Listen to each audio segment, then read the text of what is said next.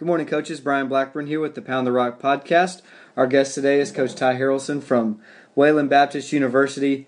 Wayland Baptist won the conference championships in 2015 and 2016.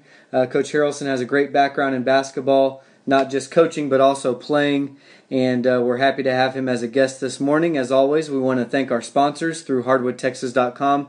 We have Huddle, Waterboard Graphics, Scholastic Steel, Jeremy Thomas, Allstate Agency, as well as Tumbleweed Textiles. Coach Harrelson, thanks for being with us this morning. Thank you very much for having me. Well, let's jump right in. I want to talk a little bit about your background, first as a player and some of the cool places that you've had a chance to play, as well as your coaching background. So go ahead and just tell us a little bit about that. All right. So I took the job here in 2015. I'm a Wayland Baptist graduate. Finished in 2003.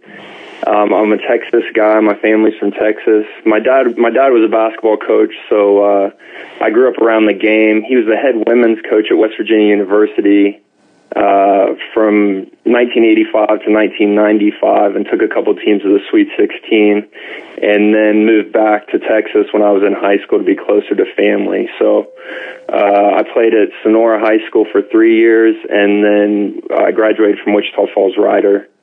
After my playing career at Wayland Baptist, I was able to go overseas and play for 7 years in Europe. And then my last 5 were in Australia, where I also got into coaching. Very cool. So, now, you got to scout a little bit, right? For one of the Australian teams, was it the Olympic team or?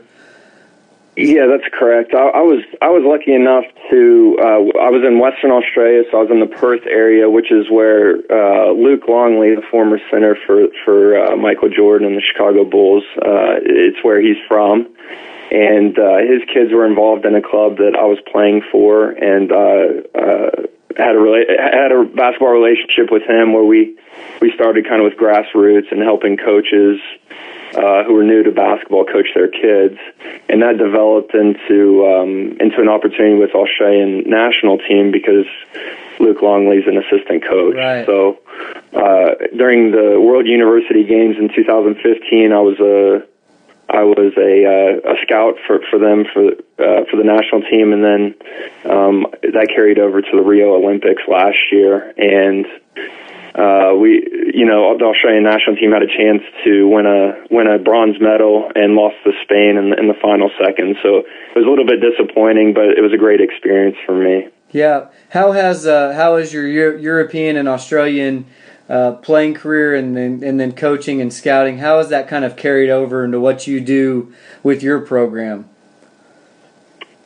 I always tell everybody, I tried to, I've had several coaches over the years and different styles, traveling all over the world and playing. I've tried to take the things that I enjoyed the most as a player and carry those into my coaching. And, we want the guys to have a enjoyable experience. We try to play a fun style, and basically I've just developed that from the coaches that I've had all over the world, basically.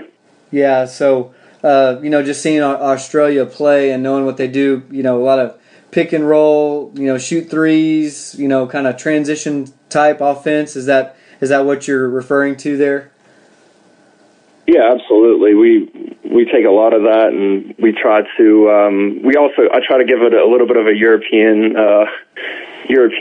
flavor as well. But our main goal is to try to get the ball into the key offensively, push it in transition, and score as many points as possible. I think 2 years ago we were second in the nation. We averaged 95 points a game, and last year we averaged around 89 or somewhere in there, and we're in the top 10 in the nation in scoring. So I enjoy the fast pace and getting a lot of shots up, and that's kind of how we play offense.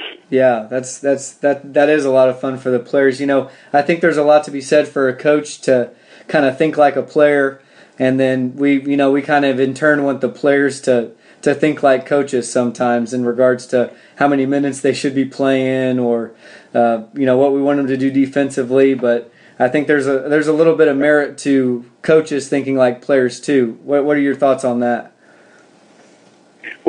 Yes.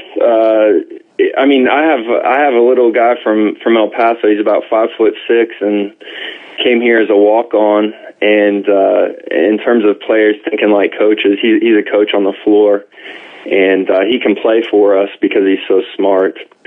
So when we have players like that, I think it was also part of the reason I was able to play overseas for so long, and the fact that I was an All-American. I wasn't very fast, but I understood the game, and as a player, I was always trying to be an extension of the coach on the court. I wanted to know what he wanted and to be able to do it. And kids who do that for me are very successful. And I coached 3 years of professional basketball in Australia, and it was the same there. The guys who understood what we wanted to get accomplished were the guys that I trusted to have on the court, and usually the most successful. So, yeah, no, that's a great thought. And it's interesting that you said even professionals are like that. And as a high school coach, I want players like that. As a college coach, you want players like that. And so I think that's maybe one of the characteristics that will make a player successful, is kind of thinking like a coach. What are some other things as far as characteristics of a player that you look forward to that may be successful in your program? Besides the obvious, really good athlete, can score it. What are some of those intangibles that you're looking for? Well, one of the first things we always look for is in terms of high school players and if we're looking at a junior college transfer or something like that, we want to know how the relationship is with their coach, and that's really the most important thing. If your coach can't recommend you, we're probably not going to recruit you. Right. And we don't care how good you are. I think Popovich has he kind of goes with the culture. We don't care how good you are. If you don't fit in with what we're trying to do, it's not going to work. And that's Greg Popovich of the Spurs. So, right. And he's won multiple championships kind of with that philosophy. So it's the same. It's the same for us when we recruit players. We're looking for guys with high character, good grades. If you don't have good grades, are you trying your best, kind of deal.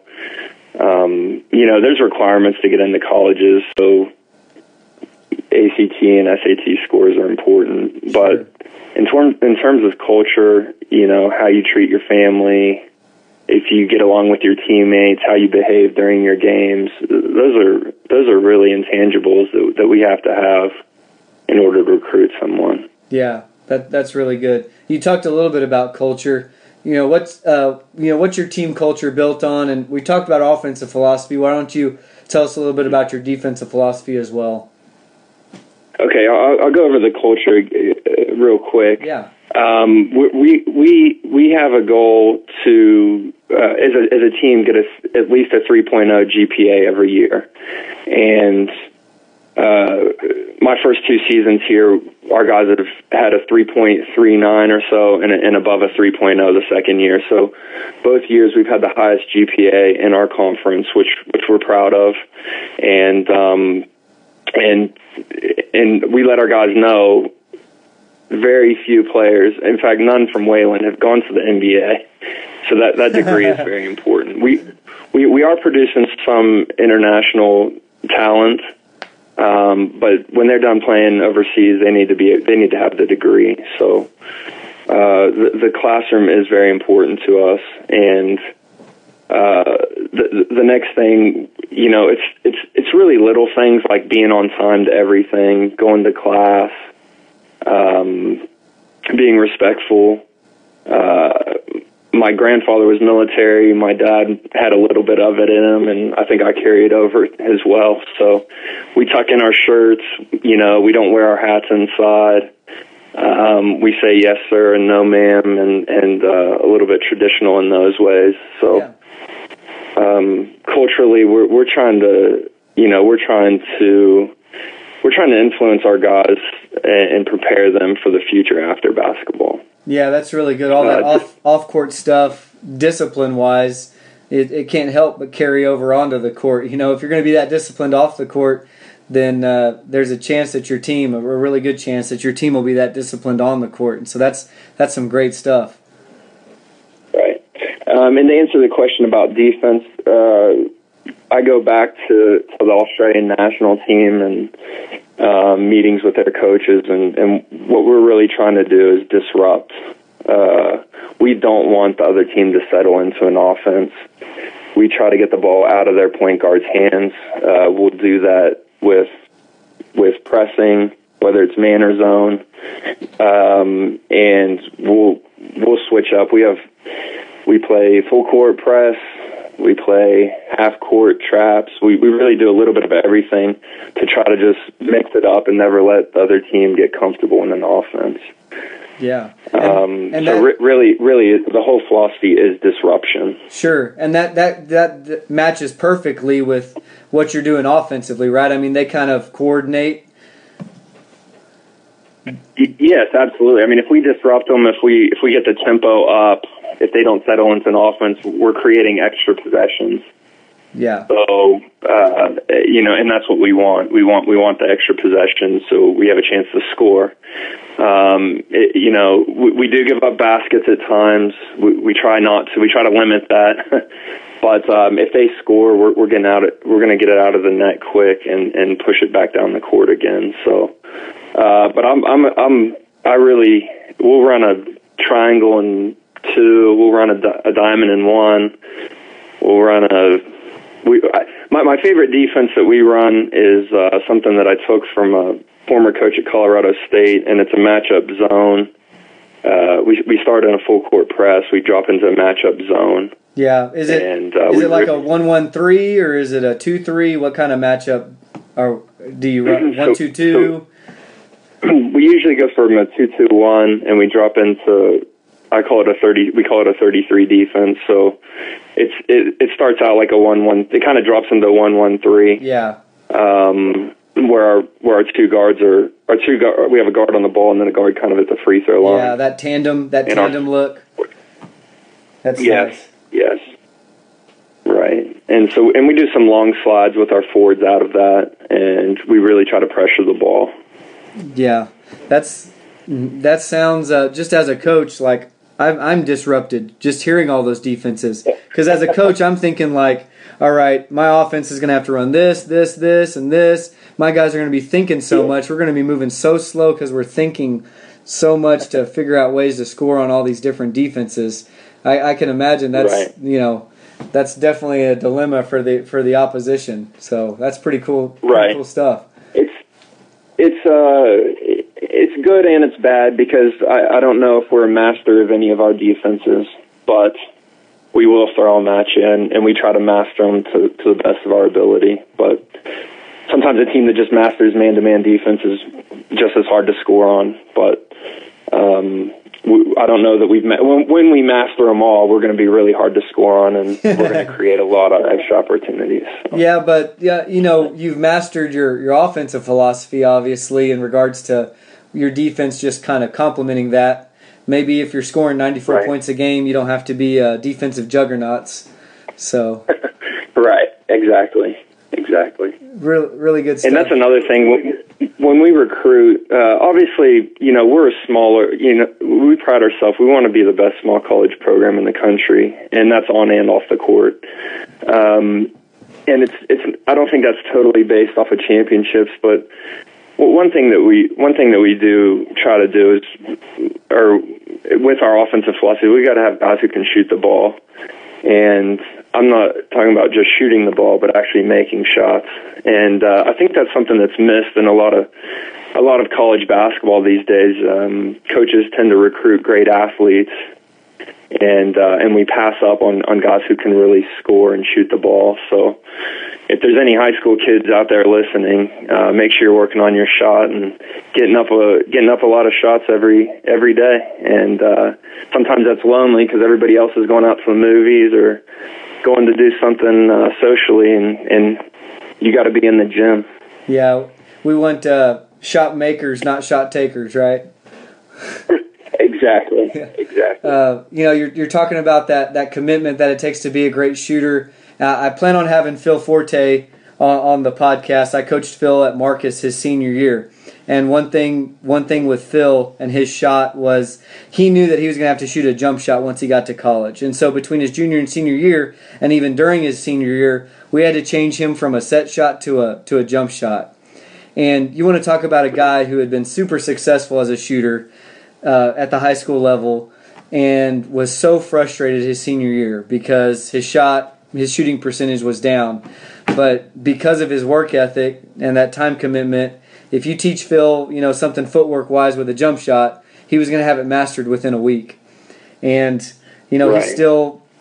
It was just kind of cool. He was still, would still spend time, with his friends. He had, a really pretty girlfriend, all those things. But it was the 30 minutes before school and the 45 minutes after practice. And that added up, right. When you're doing that 7 days a week. It adds up. And so, you guys that are players that may be listening or coaches who have players, it's not 2 hours a day. It's 30 minutes before school. It's 45 minutes after school. It's just over time. And I think that's kind of the way that a player should approach it. How did you approach it as a player in regards to that, those unseen hours, that extra time that you put in? I would probably be very similar. I found myself in the gym a lot, and that was, just on my own, working on my form and my shooting and my moves, my offensive moves and ball handling skills. We have guys here who come in and they're still shooting with their thumb and stuff like that, and we're trying to work some of those kinks out to make them as pure shooter as possible. Again, for the kids that are listening, there's great videos that you can look on YouTube just about form shooting and proper technique, and if you can carry those and try to mimic them, you're going to become a better basketball player. Yeah. Again, if I had friends that I could get to go to the gym with me, we would go, and I think I was able to balance out. I was able to balance out the social life, but there are times when you're in the gym and you feel like you're missing out on things. But at the time, I didn't worry about it. For me, it was about earning a scholarship to get my university paid for, and then over time, as I got older in my college career, I realized there might be an opportunity to continue playing. Yeah. So I think I was very fortunate, but I also put in the time. Yeah. I don't think there's any coincidences when it comes to player success, especially at the college level. One thing that I thought of when you were talking about that is Steve Alford. His girlfriend at the time, and then now is his wife. She would always rebound for him. So if you have that going for you, if you can get your girlfriend or your wife or fiance or whoever to rebound for you when you're a player, then you've got the best of both worlds. It's like going on a date in your mind. Obviously, your girlfriend probably doesn't think that way, but as a player, I'm like, hey, and there's times still as a coach, like I get that itch to just go shoot around, and I'm like, all right. Tell my wife we're just going to go to the gym for 30 minutes and she'll rebound for me, and I can get some shots up. So I think you get the best of both worlds there.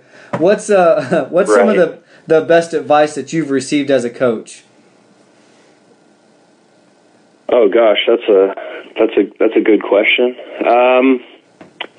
I think Harley Redden is the former Flying Queens here at Wayland Baptist. He's actually my neighbor, so I've spent a lot of time the last year or so visiting with him and asking him how he did things. And he says he still watches basketball on TV, and he still thinks the game the really successful players are the ones with the fundamentals. The being able to take care of the basketball and handle the basketball, you see a lot of the successful players in the NBA and in major college basketball. A lot of them are big guys who have great ball skills. Yeah. I feel like we know that the guards can play and can usually handle the ball. But for me, I think when Coach Redden said, "Make sure your players know the fundamentals," I think that really hit home. We work on the guys handling the basketballs. I used to watch the Pete Maravich, the pistol homework basketball. if they have a great feel for the ball and they can handle it, they can find ways to get open. Yeah. And I think defense, the best defensive advice I've kind of received is basically anybody can play defense if they'll put their mind to it. So we feel like we can teach guys to play defense, but I kind of try to follow everything that Coach K does at Duke, and we try to just be very straightforward with our players. It's going to be brutally honest. We don't like selfish players, soft players, lazy players, too cool players. I mean, when we go ahead and we talk to them about those things. Don't care too much. Excuse me. Don't care too much about guys who only worry about their stats. It's a team game and always will be, in my opinion. Yeah. That's really good, Coach. Hey, thanks for being with us today. Is there anything that about your program that you want to talk about before we let you go? Anything about Wayland Baptist? Anything about your upcoming season that you want to kind of fill our audience in on? Sure. Well, we're a member of the Sooner Athletic Conference. In the last 2 years, a team from our conference has won the national championship, which means for small college basketball, we think it's the best conference in the nation. It's high level, although it's a small college, and we do have scholarships. We do compete with NCAA Division II schools. We have a couple of Division I schools. This year we play at Rice early in the year in November. So it is good basketball. Last year we beat the national champions, and we also beat an Elite Eight team in NCAA Division II. So that's kind of the level of basketball that you're looking at with Wayland. If anybody's ever interested, feel free to reach out to us, or if there's any high school coaches that are listening, we're available, and feel free to contact us if you have somebody that you might think fits our program. Good stuff, Coach. Hey, thanks for joining us today. That was perfect. Thank you very much for having me.